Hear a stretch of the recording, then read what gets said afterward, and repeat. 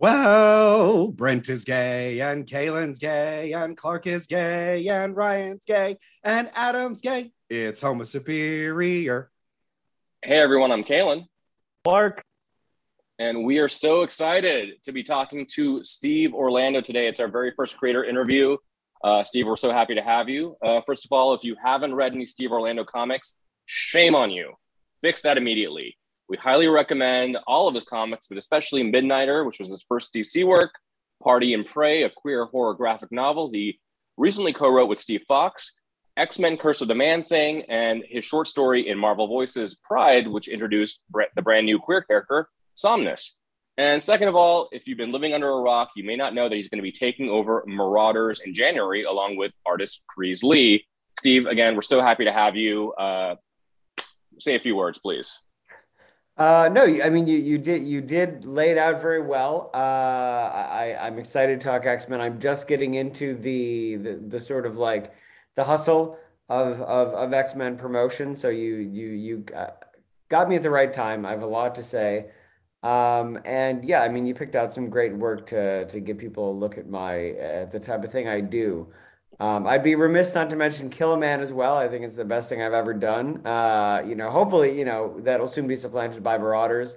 But a good fit for this podcast. It is an LGBTQ plus mixed martial arts book.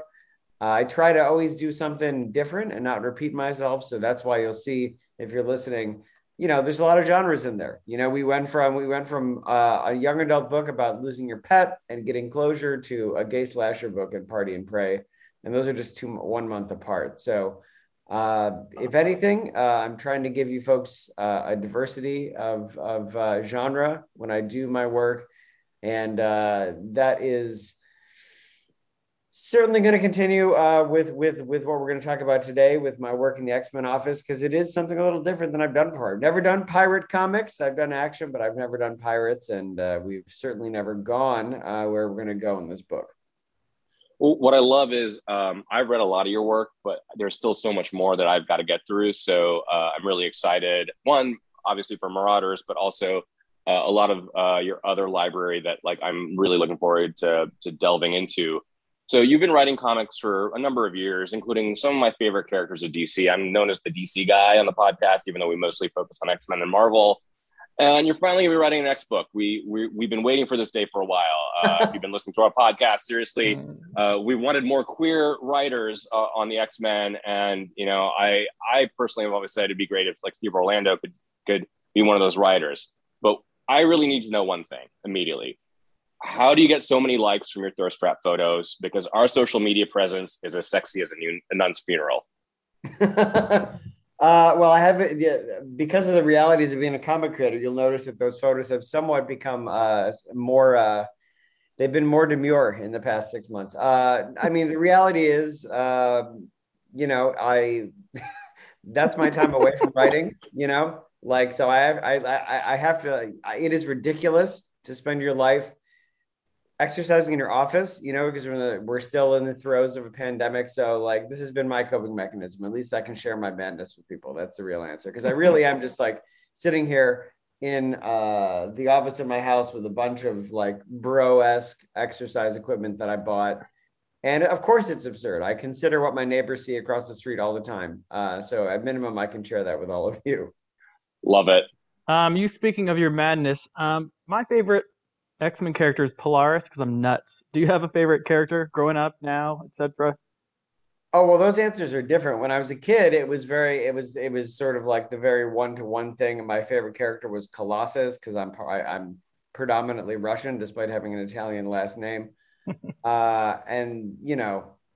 I still love Colossus. I still think at a baseline, he's just cool, But in the time since, there are obviously many other mutant characters that I've come to love, especially as someone who both got in and was mentored by Steve Siegel and Joe Kelly. So I'd be remiss not to mention Marrow, who a lot of people know I love. We put her in the X-Men issue of Curse of the Man-Thing, and I voted for her for X-Men for in the last election. I know we're not supposed to talk about who we voted for, but in the X-Men election you can. And I also love, being a guy who came over from DC, I was hopscotching back in the 90s. I came over, I followed Grant when they went on New X-Men from Justice League. So I'd be remiss not to mention people like Beak and, of course, like Cassandra Nova and things like that. Nice. And do you have a favorite run or storyline? Obviously, you just mentioned a bunch of them, but was there one that like definitively was like this is my favorite X run Well, I that mean, changed me? changed me. Well, I think I met Siegel and Kelly because I loved their run, and I still think it's underappreciated. And they, by luck of the draw or whatever, I wasn't behind the scenes then. They brought back characters who were some of my favorites onto the main team. The first X-Men content I took in was actually the Pride of the X-Men animated pilot that didn't become a show. Mm-hmm. To the extent that when the show that did go started in the 90s, I hadn't even read many comics, didn't have a comic store. So I was like, why is Dazzler suddenly from the South and flying around? And I only knew that they both had a jacket, because clearly you can't have two women with a jacket. So, but that said, like, I do think that their run is highly underappreciated. And I think about it a lot. And it would be that way whether or not they brought Kate, Nightcrawler, and Colossus back to the X-Men, but that certainly helped, because that was a big moment for me. It's probably even when I started picking it up, if I think back.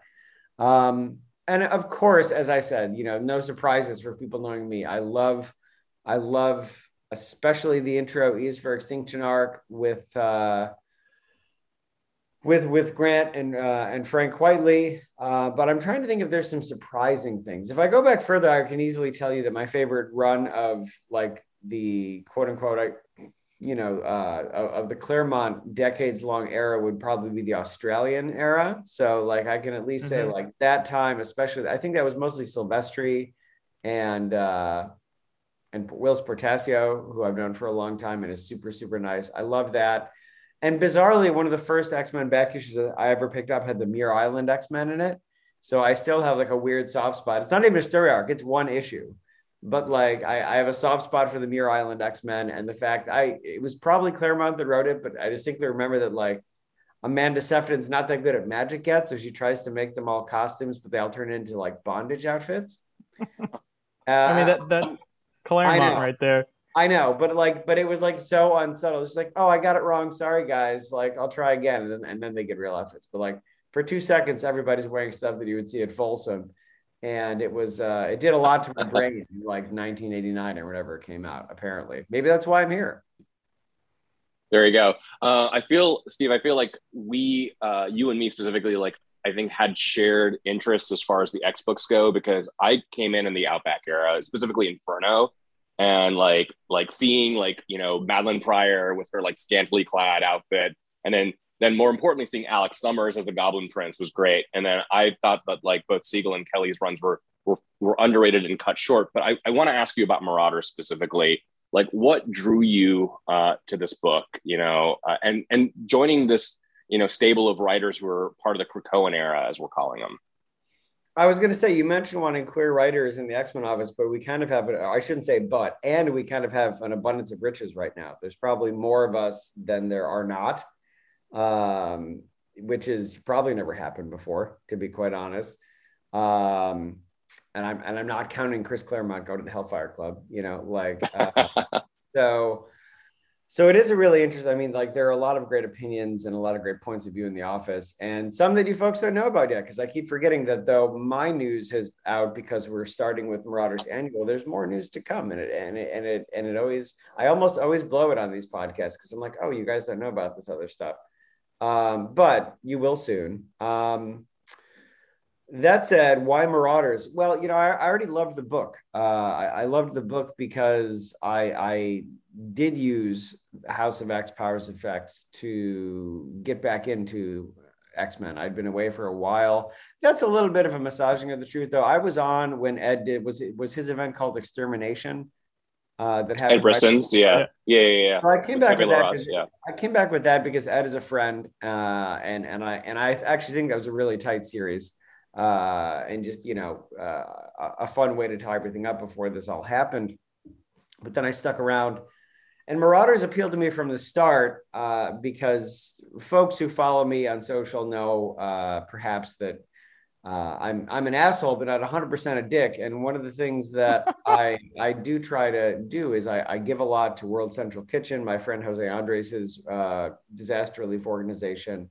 And I've also done it myself. I went down to Panama City during the hurricane a couple of years ago, and I was there, helping them feed people in, when in towns that were completely condemned. So I've done that firsthand. So when Marauders started out, and I saw that it was going to have this two-pronged mission of delivering the medicines, and doing Hellfire trading stuff, and as well like rescuing mutants who couldn't get to Krakoa for one reason or another, I was already interested in that book. And when they came around, and just because of where his interest took him, Jerry had focused a lot on the Hellfire trading dramas. It just seemed like a natural fit to me because, even if I was building a book from the ground up, this would still be something I wanted to talk about because I've done it. So it was even better that we had this team with an established mission that was right in line with something I think is really important. Well, we're going to jump right into characters now. Tempo became a fan favorite in that inaugural X-Men vote. Like everybody in line is like, vote if it's either her or Marrow. Considering she is somewhat of a clean state, besides the fact she was a not that evil member of the MLK, excuse me, Mutant Liberation Front, and she was the only one to die in Age of X. There isn't really much else to you that we have about her. So what drew you to this? What drew you to her? What drew the X office to her? Because she's being mentioned quite a lot now. We do incept ourselves a lot. Like, I guess as a spoiler, I would tell you. So like, it's hard to not have someone's enthusiasm be infectious. For me, yes, of course, like I love the look. I think it's a very cool look. Although I sometimes wonder if that's only for comics readers. I just saw the cover to our issue 1, and I sent it to my neighbor, and she's like, "Who's that walking Emmy in the back of your team?" And I was just like, "Fuck you." But I think what is interesting about Tempo, I love exploring characters with time powers. I find it a fun writing challenge to really think about what she can and can't do, because I think a lot of people get time powers wrong, which is, like, I shouldn't say wrong. It's just not how I would do it. There's no rules. There's no like big book of writing time travel and chronokinesis. But I think like her perceptions are with her powers very interesting. And on top of that, yeah, she used to be somewhat, she was in a Zealotous team, but she was not the most Zealotous. She ended up abandoning them. So I think that her perspective on Krakoa also is interesting from a character standpoint, because she has to know that like a lot of the ideas here are a couple steps away from going too far. So I think that it's an exciting point of view to have on the team, because she's gonna, when things start to feel a little familiar to the MLF days, like she's gonna be there to say it. And walking home from Brent's one night, I did some math, and it seems that it takes Tempo about 3 weeks to age Krakoan whiskey 15 years. So what is she doing for those 3 weeks in the distillery? Sitting around? We like to think that she can do that without being there. I hope so, because that'd be boring as hell. Although we have a thing we're doing in the book where she could probably do that faster now if she wanted to. Although I have weird opinions about Krakoan whiskey, because like I used to be a wine and spirits person. So like there's a whole book I'll write someday that no one will ever read about how true spirits aficionados don't want Krakoan whiskey, because it's not the same as letting it happen the natural way. It's funny because when I was selling spirits, there are some guys that invented essentially like a particle accelerator that lets them do the same thing to rum that Tempo does. You put the whiskey in and you put like wood particles in, and it breaks everything down at atomic. This is real. And it breaks everything down at atomic level and makes something that is on a molecular sense, identical to like a 20-year-old rum, but it only takes like a week. But there's always going to be people that say it's not the same, and so there's a very boring like spirit specialist one shot that I'll never write that has deep opinions and goes deeper into Krakoan whiskey than any of you ever expected, or really any of you want, by the way, as well. Trust me, I will read that. I actually love whiskey. Love it. I know Brent does too. And Clark, lived in Ireland. I love for a while, Scotch. so, yes. Yeah, and Scott, like I love all kinds of whiskey, to be honest. So I would read the shit out of that. But we spent all the time on Tempo. But is there another Marauder character that you really really enjoy writing, and has anyone sort of surprised you as you started writing the series? Well, the first answer is a cop-out answer because the eighth member that folks don't know about yet has easily been my favorite. But like that also hasn't been a surprise because I picked them and I knew it would be really fun. But you'll see that soon enough. The surprise for me has been Kate, because the way that she's been repositioned in the Krakoan era is so much more sort of like swashbuckling and confident, and there's a swagger to her that I think is really, really fun. That, I don't know if it's a surprise because I took it all in. It's part of her character when I was reading up on everything before I came on and catching up.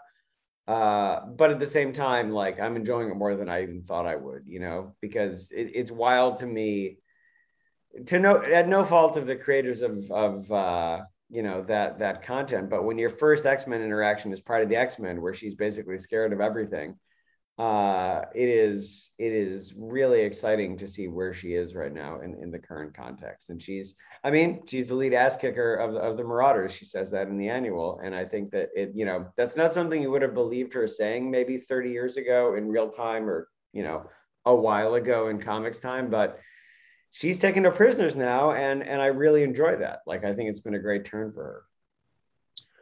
So a lot of your work, as a metaphor, by the way, obviously she is taking prisoners because they can't kill humans, but you know what I mean? Yeah, fair enough. Otherwise they go in the pit. So a lot of your work, like Commanders in Crisis, which I just started reading recently, you find creative solutions to current problems, like the spread of misinformation, climate change, things like that, like very like ripped from the headlines.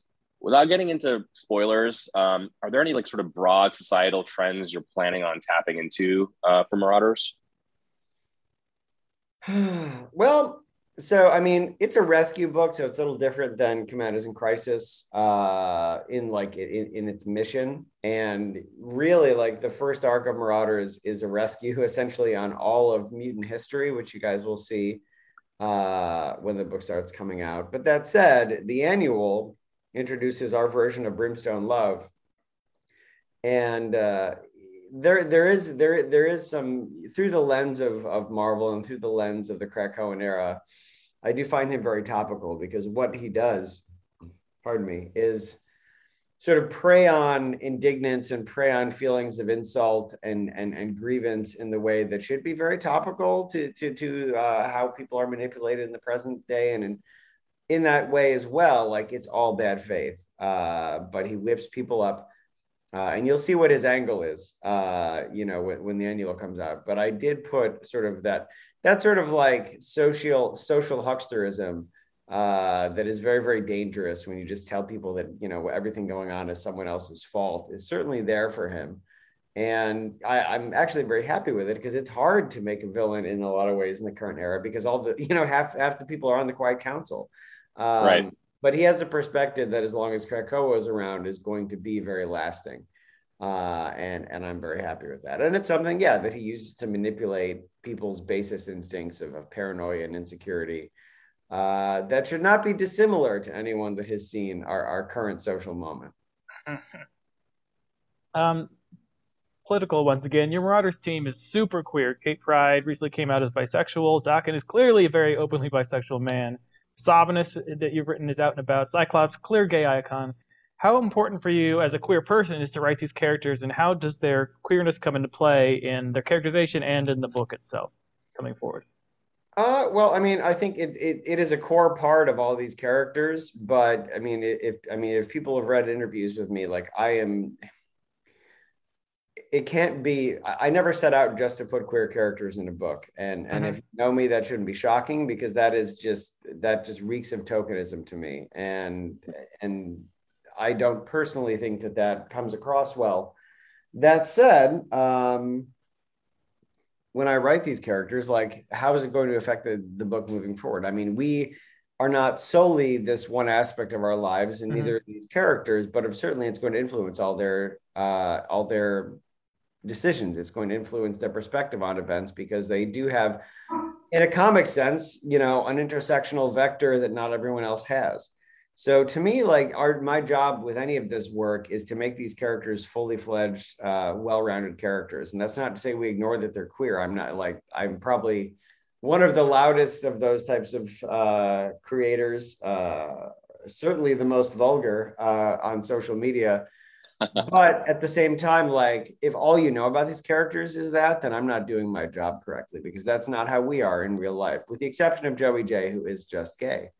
Um, you know, so it's like he came out of a cauldron of everything I didn't want to see represented. He's my boggart, basically, is what I'm saying. But joking aside, like, yes, it's going to inform the actions of these characters and the perspectives and the way that they speak with each other. But it also, like in my books, it will never be all you know about them, and it will also not be all they talk about, because I think that gives the wrong perspective. Representation is vitally important, but also if it paints us as stereotypes or one dimensional, then we're kind of shooting ourselves in the foot, So similar to how I try to always, to tell different types of queer stories across different genres, I don't want to repeat the same thing, and I don't want to do what people expect. And in my case, at least, it's always worked out, because what's true to me tends to be like a pretty three-dimensional perspective of these things. I mean, I joke about Joey J because I laugh at his self-promotion, and I must watch all Drag Race things for the culture. But I think that when my responsibility when I do these things, it's twofold. And one is to, yes, like push forward representation, but also do so in a way that shows folks that we are fully fledged people, that we are human, all of these things that sound basic. But the thing to remember is that, like sometimes this might be the first interaction some reader has, with a queer person that they know, because obviously, like, we're lurking everywhere. We're like Cylons. But like, so they, you never know. Like for many people, they've obviously met a lot of folks like us, but some people might read this and be like, oh, like, I never saw these types of folks humanized in this way. Maybe they live, in the ass of some mountain, and they just like have, I don't know how they get Wi-Fi there. But the point is, like, this could be someone's first interactions. And my job is not only to show us as strong, confident, and powerful, but as people with faults, as people that are human, as people that are relatable, because that to me is what real representation should be like. Like, we shouldn't just be, have plot armor. We shouldn't just be poster children, because that's not what we want to be in real life. Yeah, for sure. But kind of staying with this a little bit, which X character do you think has big queer energy but isn't canonically out just yet? I mean, I'm the worst person to ask about this, because it's not how I think, because it's not how I think at all. So I don't know, like, because the real answer is, like, that's also just not the type of person I am. And there's nothing wrong with it, by the way. Like, I'm not denigrating that. But like, for me, as a bisexual person who's constantly told and that the way that they identify is not real, like, I take whatever someone tells me about their identity at face value until it changes, because I don't really have a right to question that. So it's like that. That's probably a more boring answer than you expected, but it's funny because great answer.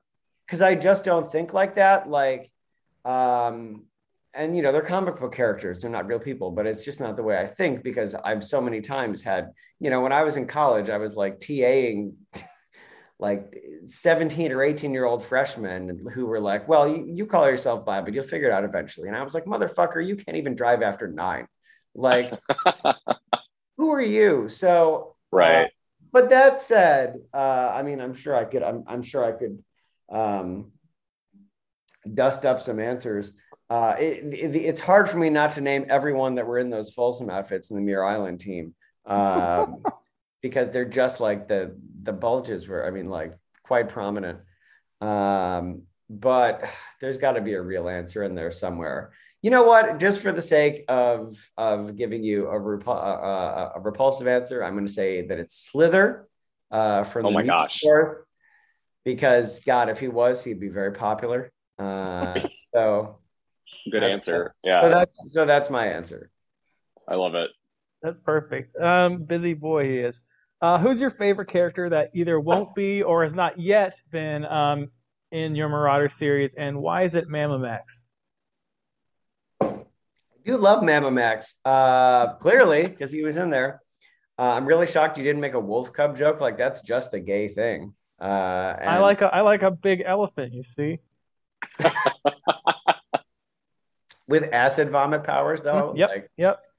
all right. Well, I'm not going to unpack that on live on the air, but who is my favorite member not in the team? It's actually really easy because I do really love Mimic. And I have since I was a kid. His costume is absurd. I'm talking the original, like orange and red, kind of has, to the extent where like there was this gift in the X-Men office and where we were all getting like custom mugs or something. And the editor emailed me and it was like, she was like, what X-Men character could you have if you wanted anyone? And I was like, Mimic. And she was just like, why? Like, are you sure? Yeah, just like, let it be. Let it be. So that is the answer because I do love that guy. I love that he is just like a living Mad Lib of the original 5/original 6 X-Men members, counting Xavier. And yeah, his costume is absurd. I'll hear nothing about the traditionally thought of as much better version from Exiles. I want the original dude with the wings and the beast feet and everything someday. And the goggles, the Cyclops, big Cyclops goggles. Huge, bigger than they have to be, like giant M. I want it all. And I also want Double Threat from the Earth X-Men, but also not going to happen. Maybe. Wow. We'll that's some deep cuts. I love it. So let's move on to the MCU for a second. We talk about the MCU a lot, and I think everybody knows that Marvel finally has the rights to the X characters. Finally, it's not a 20th Century Fox, which I guess now is owned by Disney. Let's say Kevin Feige hires you, Steve Orlando, to introduce the mutants into the Marvel Cinematic Universe. How would you do it? So it's tough, right? Because there's only so many times you can excuse that they didn't do anything for the past, well, however many storyline years, but 15 years. And, the Eternals were already like, well, we were told we can't. Which I'm very excited for, by the way. Like, not the question you asked me, but I'm excited for that movie because, like, my favorite sci-fi subgenre is giant shit in space. So like, the minute I saw that like 2001 Monolith ship, I was like, yes, give it to me. I've already decided it's great. Even if it's not great, I'll hear no other arguments. And much of the internet seems to be arguing about it. That said, like the key might be in something like Cross of Swords, X of Swords. Like, it'd be very easy to plant the whole of that community into that conflict and say, oh, well, we've been off fighting this war for the past 50, 100 years or whatever, and now we're back. And it's not like a thing that would let you say that, well, we're going to open the school in Westchester. We'd have to dive right into the Krakoan era. But you know what? I don't necessarily know that that's a problem because there are other things that are, they need to be diversified now, and they need to be very different. So maybe that is my answer. Like you have this whole backstory that's happened in this other dimensional conflict, and you slap that onto all of our characters, because the reality is, like, for those unicorns that have never read an X-Men comic and only watched the MCU, even though mutants we know are broadly the most popular of this kind of concept, MCU viewers have already gone through two different types of people that are just born that way, the Inhumans and now the Eternals. So however they do mutants, I feel like does have to be pretty bold. So I mean, and we're in a good era like that, but it's got to be big, and it's got to be far, far different, especially from Inhumans, because my opinion notwithstanding, that show did not seem to deliver like they hoped it would. I really am a big fan of the guy that plays Black Bolt in general. But, I know that didn't give them everything that they wanted. So, like, I think it is going to have to be not necessarily what folks would expect if they think they're just going to be like, well, we've been here in Westchester for the past 50 years, not helping. Like, that's not going to really fly. So, that and introducing the Fantastic Four, they are really going to have to, I feel like you have to have them in action doing something fantastic somewhere, and then they come back and they're just kind of like, what is all this?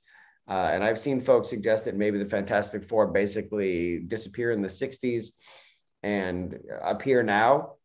I don't know that that works for the mutants, but some sort of thing where they can sort of begin in media res, I think, is the way you have to go now in a world where we've had Eternals and Inhumans. So getting beyond talking about the X books and Marauders, we recently read, Clark and I did for sure, Party and Pray, loved it. We actually reviewed it on our regular podcast, which is coming out tomorrow. But, you know, since we're close to Halloween, this episode, by the way, it was recorded before Halloween. It's November 1st if you're listening to it right now.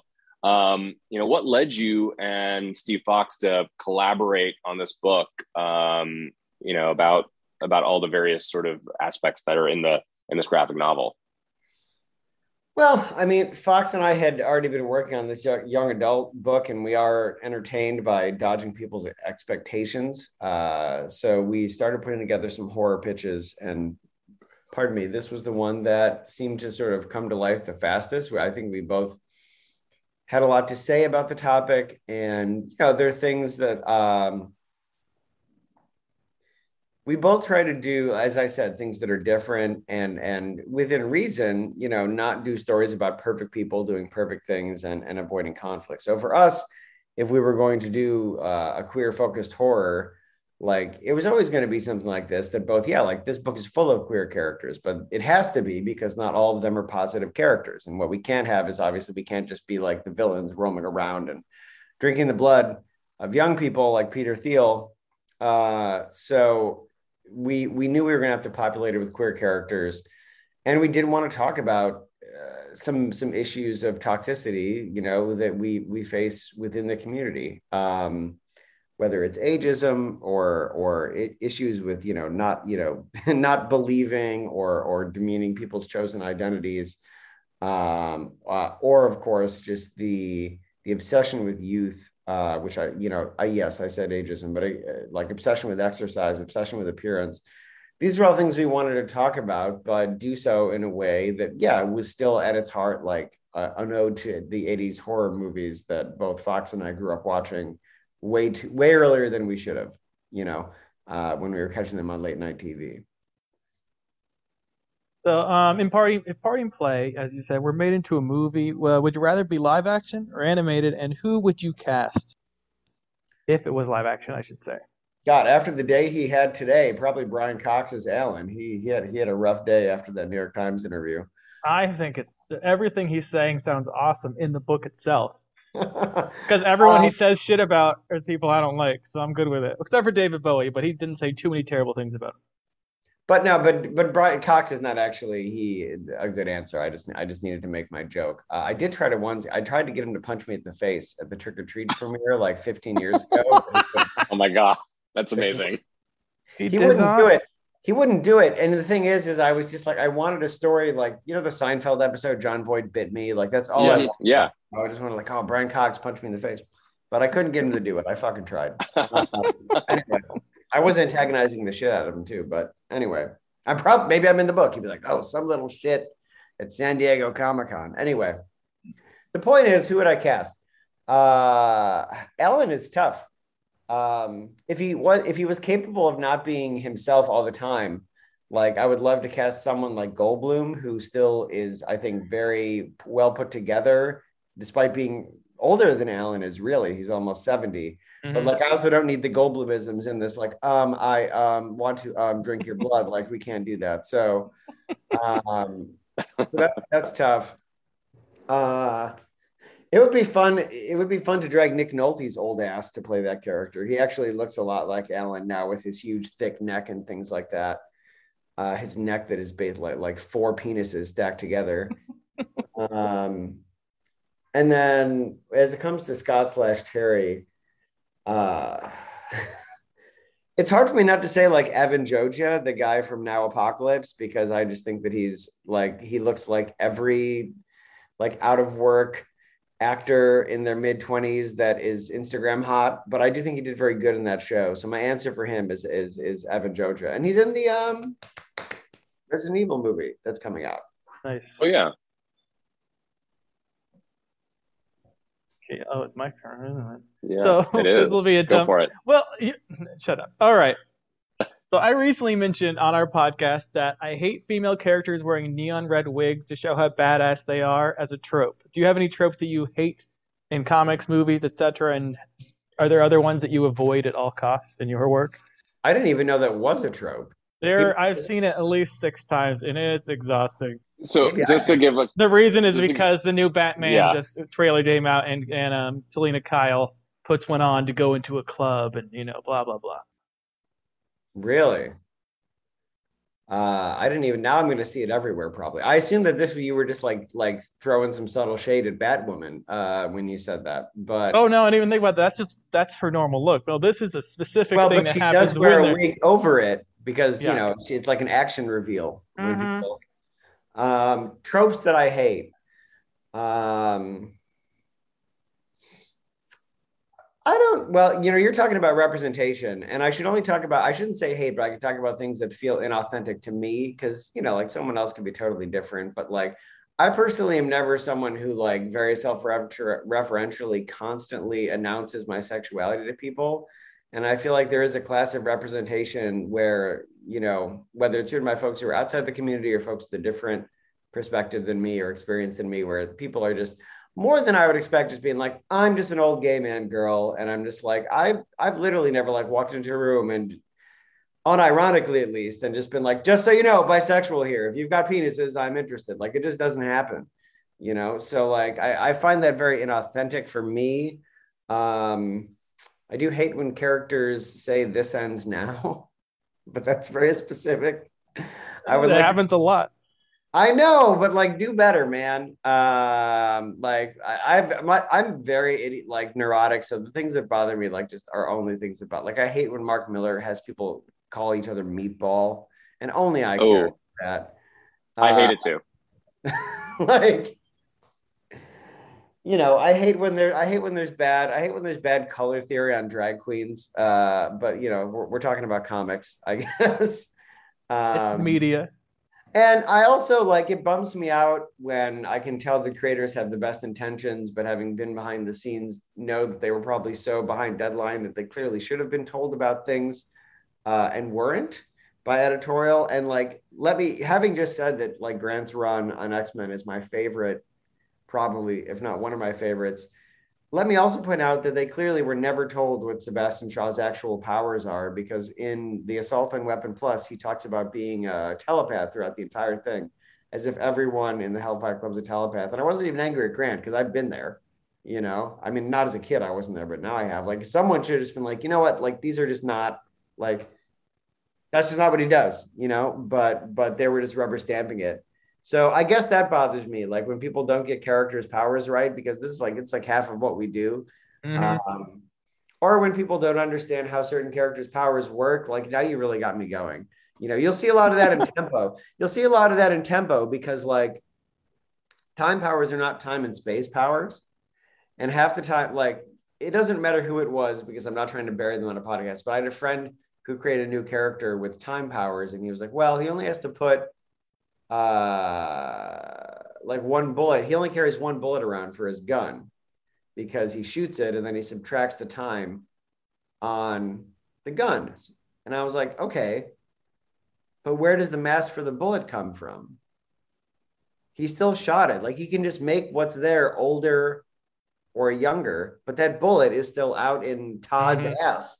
Like, he can't, like, unless he's also telekinetic or something, he can't like, manifest that thing back there. Same with like when this is not, I mean, it's magic, so it's not a good example, but in like Thor Ragnarok, when like Strange makes the beer come back up, sometimes folks do things like that with time travel. They're like, oh, I turned the time back to when there was beer in there, but that beer is still in that character's stomach.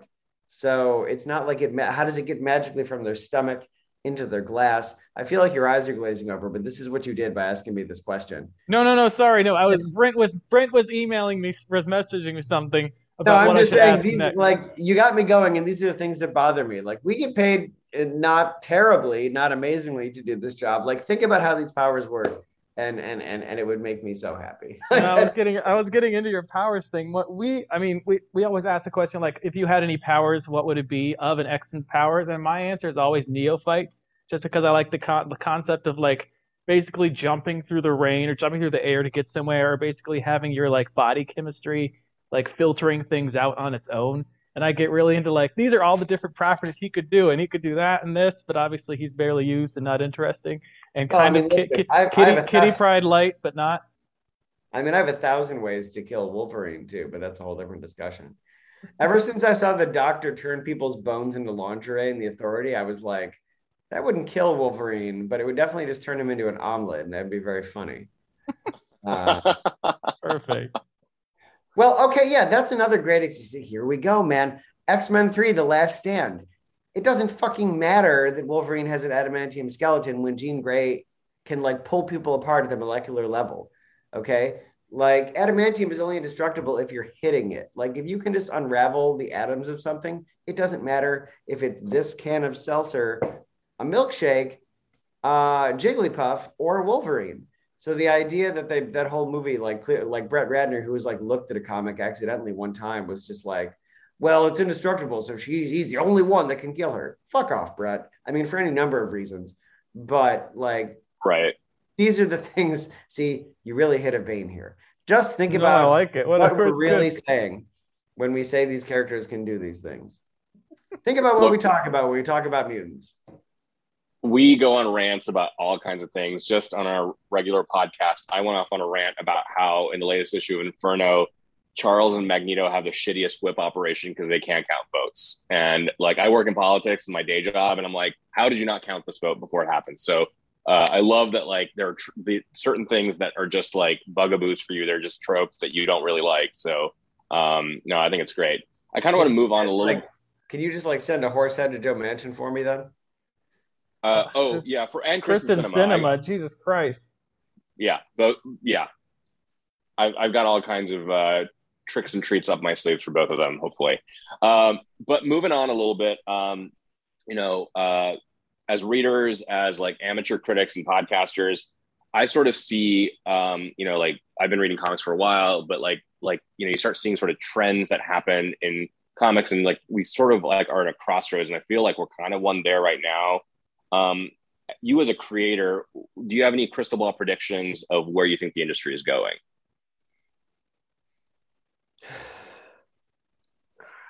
No, because I mean, a while ago I would have said, I mean, I think it's very good, for example, that companies have left Diamond Comics. And that's not any particular slight against Diamond, other than in all situations, a monopoly is bad. So the fact that they had complete control and now they have to compete is going to make them better. And it's also going to make Penguin Random House better. These are all boring answers, but that was the first thing that came to mind. But the thing about saying that is, how many unforeseen factors are we going to have in the next our lifetime?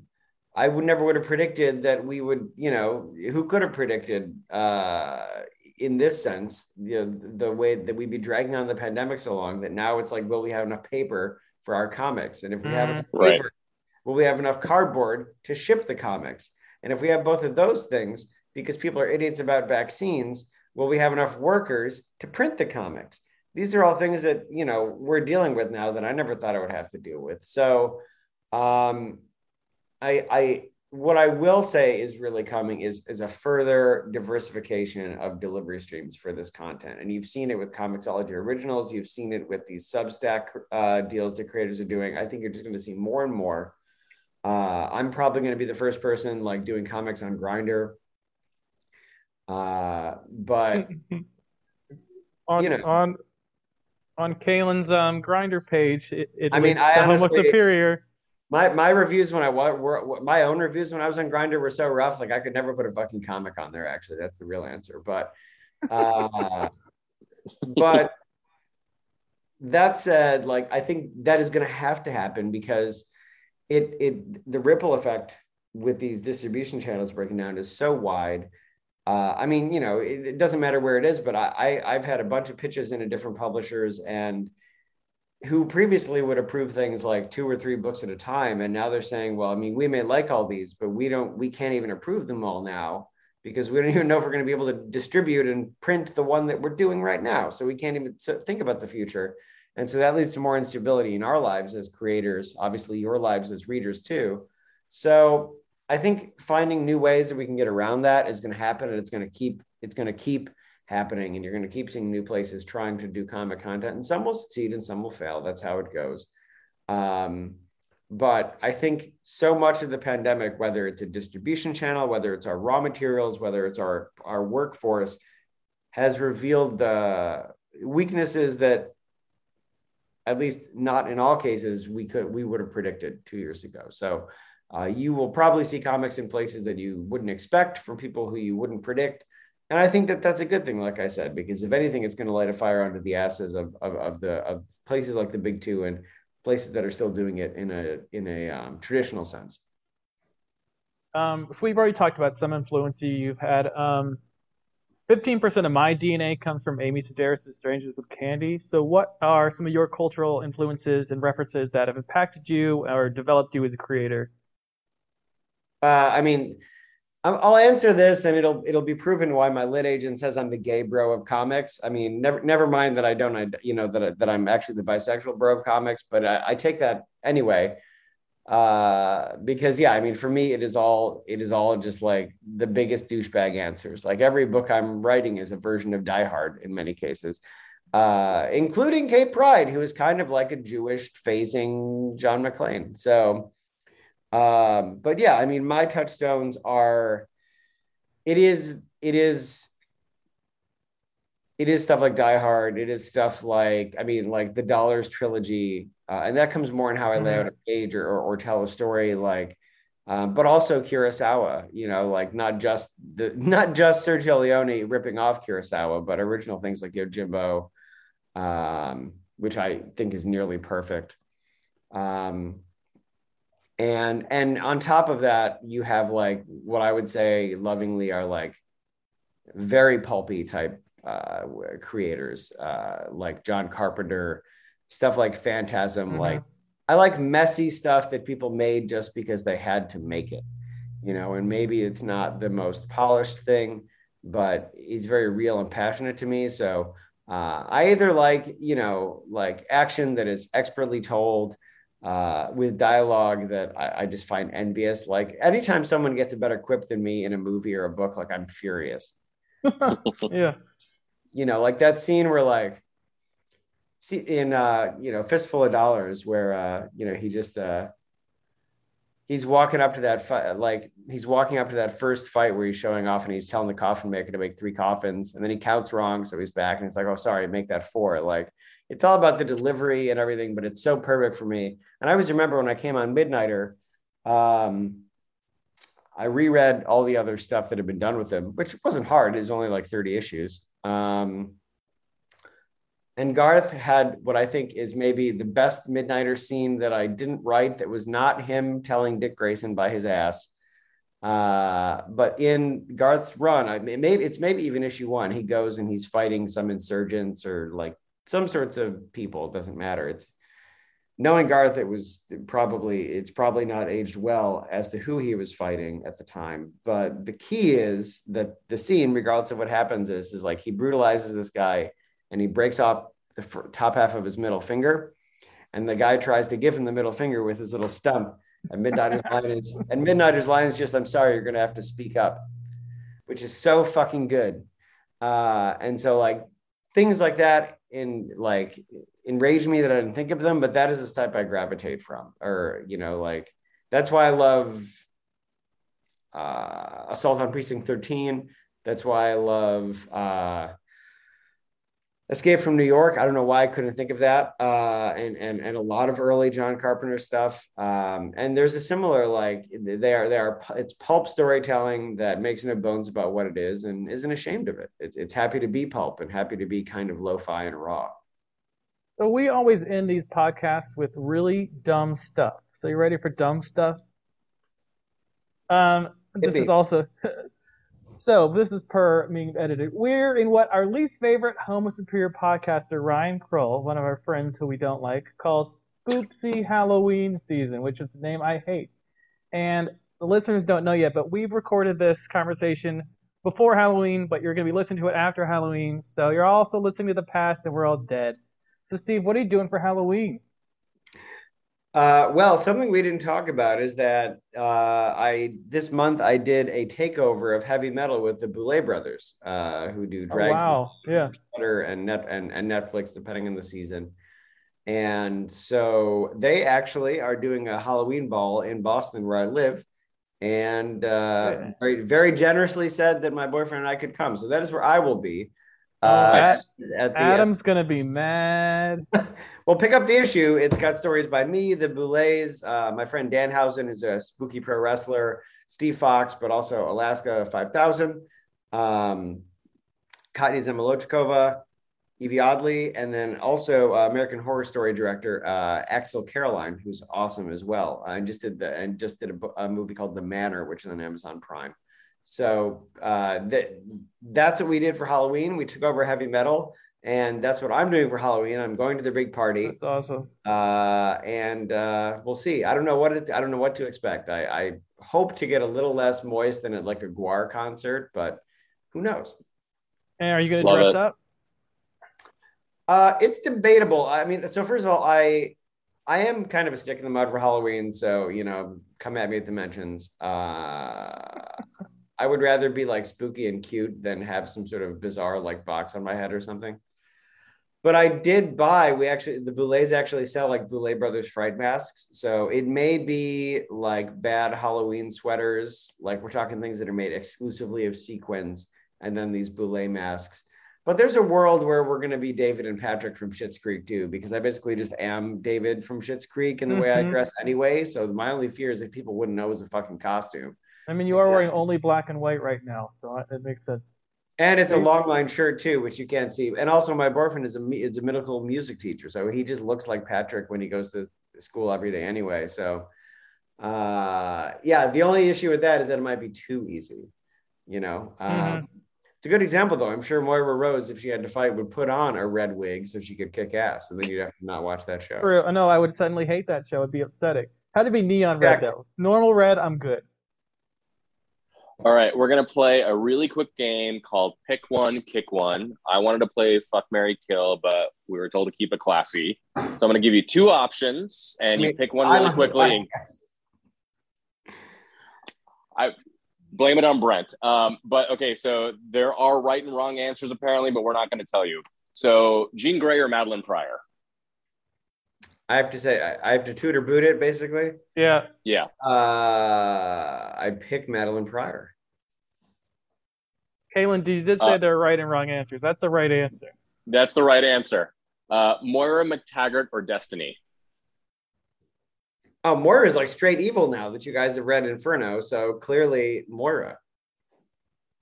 I think that's the right. That's the I would pick probably. No, that's all. I mean, like I'm just trolling. She has gone full evil, but like I'll play the game and say Moira. The next one I added because I thought it was Fuck, Marry, Kill. So Kaylin, go ahead. Human Torch or Hercules? I assume you mean the one and only Human Torch, Jim Hammond, and my answer will be. Do you want to? Yeah. I mean, he's a synthezoid, man. He's got stamina for days. So yes, I would. Perfect. So Jim Hammond, Human Torch. All right. Wonder Woman or Black Canary? And we're still essentially. I mean, that's a trap because I wrote them both and loved them both. That's Kaylin's fault. That's my. And it's not Fuck, Marry, Kill, which is the issue because you want to marry Wonder Woman, but you want to hook up with Black Canary. You could only probably do it once because you'd be devastated. Your pelvis would just be like vaporized. So I got to go Diana though. Like she's one of my favorite characters that I've ever written. So I got to go with Diana. I'm not going to say if it's the right or wrong one. We're just going to move on. Rebecca Romijn or Jennifer Lawrence as Mystique? Oh, that's easily Rebecca Romijn. Like, I don't even have to. Like her sliding, like flicking off. Yeah. That's how I leave every room. That's how I'm going to leave the podcast. Adam is going to be so upset he's not on this. That's his favorite scene in any movie. All right. X-Men, the animated series, or X-Men Evolution?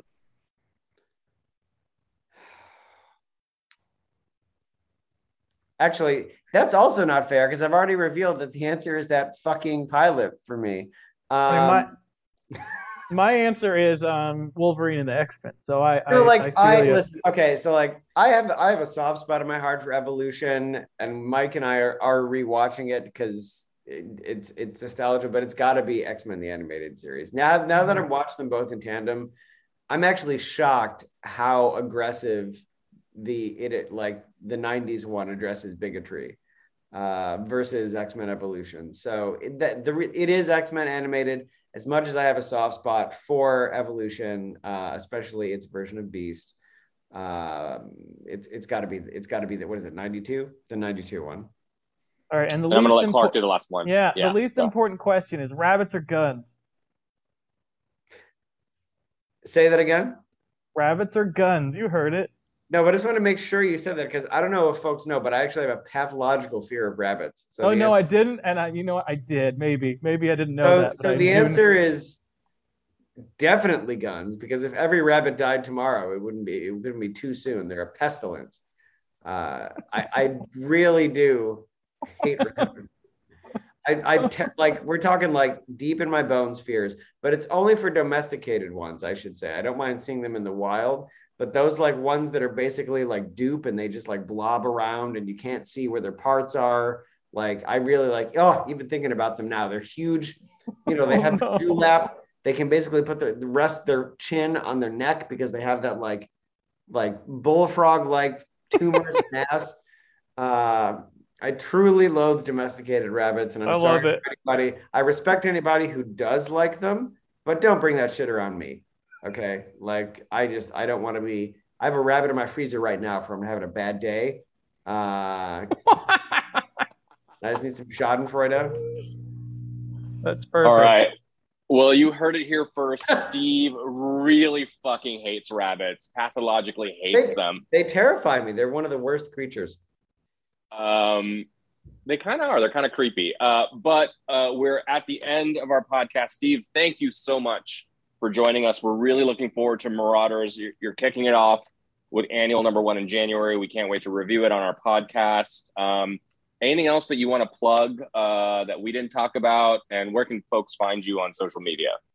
Well, you can find me at the Steve Orlando on Instagram and Twitter. You know, as you alluded to, there's a slight Venn diagram. You get more comics on Twitter and you get slightly more exercise in me if I'm feeling good about myself, taking my shirt off on Instagram. But you do get both on both. It's just where you get more of either. What else do I want to plug? I would say watch me in Marvel. Like I'm working on a couple things, both in the X-Men office and that are broader reaching that haven't been announced yet.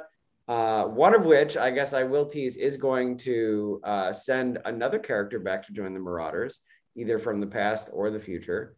And I'm very excited about that. But as well, you should check out Darkhold, which is running right now. I'm super proud of that. It's just, I mean, for a character who has so long been defined by suffering, this is about Wanda getting some agency and taking control in her life. And yes, it's comics. It is ironic that due to the pandemic, she finishes Darkhold, turns a corner, and gets murdered in Trial of Magneto. But that's comics, man. I'm just talking about this story, and I've been loving what Leah's doing, and it's been very inventive in Trial of Magneto. So, but check out Darkhold, amazing art by Kian Tormey, beautiful like Lovecraftian body horror one shots in between. And when the Omega issue comes around, there will be a surprise hiding in plain sight, and there will also just be Wanda and Doom having a final showdown with Chthon, something that I think is long overdue. So get your eyes on that. And otherwise, watch me in 2022, man. You're going to keep seeing me in places that you would never expect. And as long as I'm around, that's the way it's going to be. Well, as for us, we're on Twitter at HomoSuperiorX and Instagram on HomoSuperior Podcast. And if there's any other creators you want to have us chat with, just slide into our DMs. And we've been Homo Superior. Thanks for listening.